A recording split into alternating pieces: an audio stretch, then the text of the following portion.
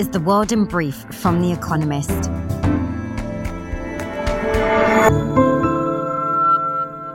Our top stories. The Senate passed a bill to suspend America's debt ceiling until January 2025, allowing the government to resume borrowing money and avoid an imminent sovereign default. America's upper chamber voted 63 to 36 to approve the bill. It is now up to the President, Joe Biden, to sign it into law. The deal, on which both Democrats and Republicans had to make compromises, will cut federal spending by $1.5 trillion over a decade, according to the Congressional Budget Office. Inflation in the Eurozone fell to an annualized rate of 6.1% in May, down from 7% a month earlier. But core inflation, which strips out volatile costs of products including food and fuel, dropped less dramatically to 5.3%, a decrease of just 0.3%. The European Central Bank meets in 2 weeks and will likely raise interest rates again. Volodymyr Zelensky, Ukraine's president, said his country is ready to join NATO at the second meeting of the European Political Community, a gathering of the continent's leaders, in Moldova. Mr. Zelensky also supported his host's aspirations to join the EU. Earlier, at a meeting of NATO ministers, Jens Stoltenberg, the alliance's Secretary-General, said Russia could not veto Ukrainian membership. A court in Senegal found Ousmane Sonko, an opposition leader, guilty of corrupting youth, while acquitting him of charges of rape and of issuing death threats. He faces 2 years in jail. The trial has sparked violent protests in one of Africa's most stable democracies. Mr. Sonko says the accusations are designed to disqualify him from running in the country's 2024 presidential elections.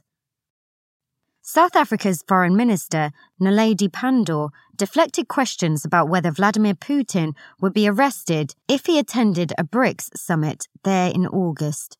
The Russian president is wanted for war crimes by the International Criminal Court. Ms. Pandor suggested that South Africa's president, Cyril Ramaphosa, will indicate a, quote, final position. Her comments came as foreign ministers of BRICS countries met ahead of the summit. An Australian civil court ruled that the country's most highly decorated living war hero, Ben Roberts-Smith, committed war crimes when he was serving in its special forces in Afghanistan.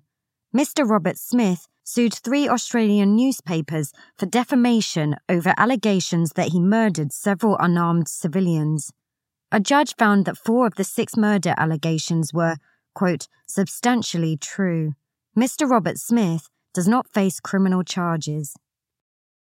Nintendo, a Japanese video gaming giant, said it would no longer sell its products online in Russia, blaming the economic outlook. Russian customers will not be able to buy new releases, but can download previously owned items.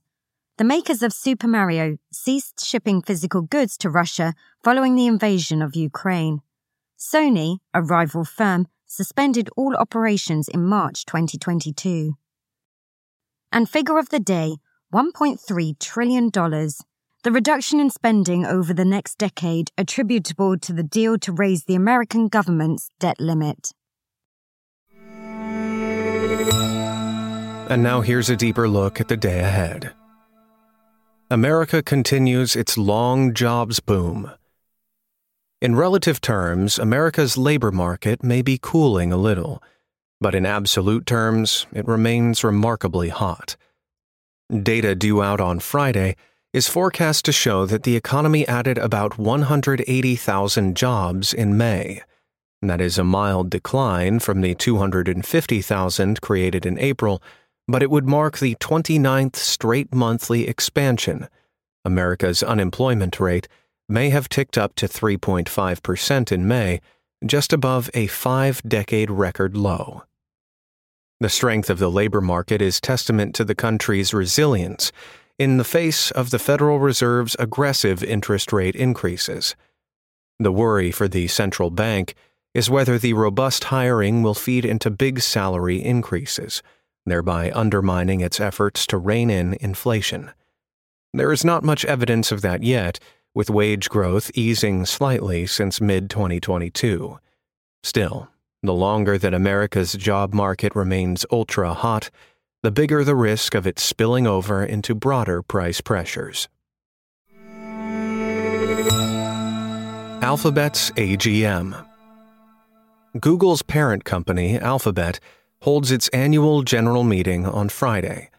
Shareholders have lodged 13 proxy motions. They include a request for more information about how the firm's algorithms work and a plan to change shareholders' voting rights. Currently, Larry Page and Sergey Brin, the company's co-founders, hold 12% of the firm's stock control, but 51% of the shareholder votes. The proposal seeks a one-vote-per-share model. Yet activist investors should not expect change. In the past 2 years, Alphabet has rejected every proxy motion. Instead, the firm's management will highlight its progress in artificial intelligence. The company has been seen as lagging behind its rival Microsoft, which added AI features to its Bing search engine this February. But on May 10th, Alphabet announced some 15 new AI products and features, including software to brush up users' prose and to make music from text. Investors seemed happy. Whether the company can turn the features into profits remains to be seen.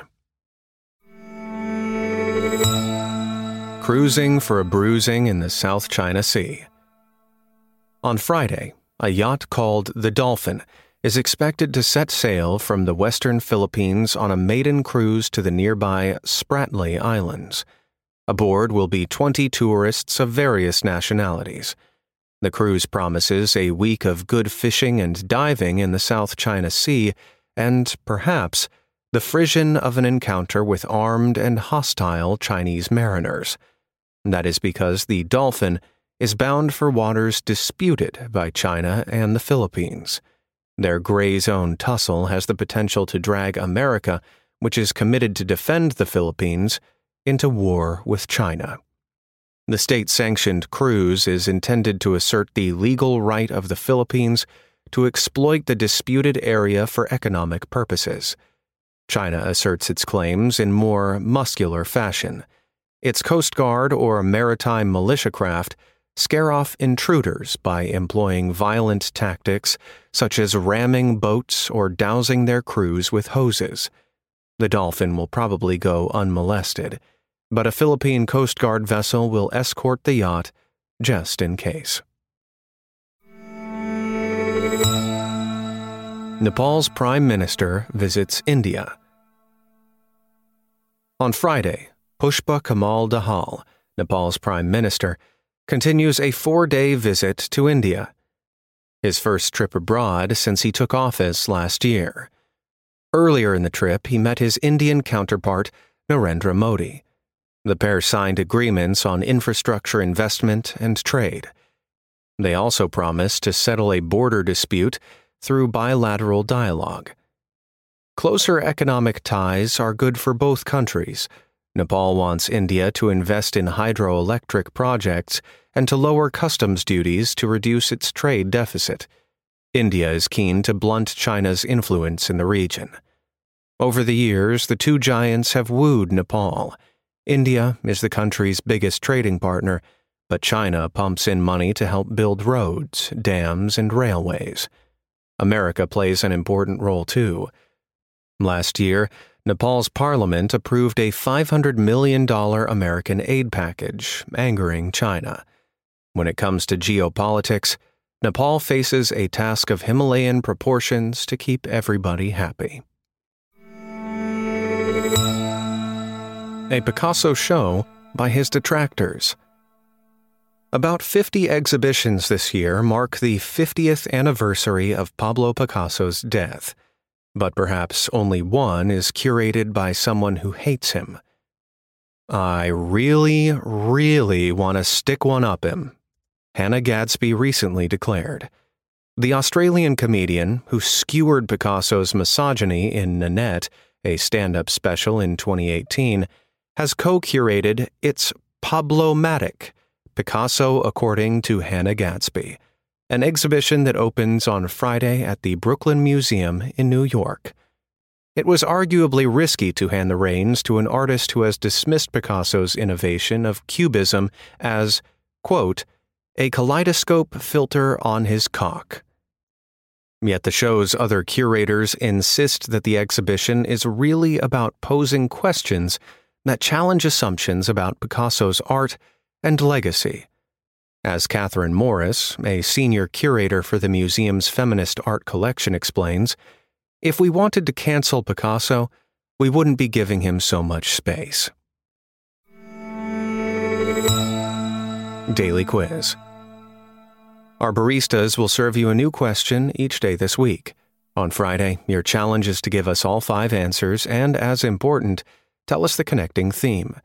Email your responses and include mention of your home city and country by 1700 GMT on Friday to quizespresso@economist.com. We'll pick randomly from those with the right answers and crown 3 winners on Saturday. Friday.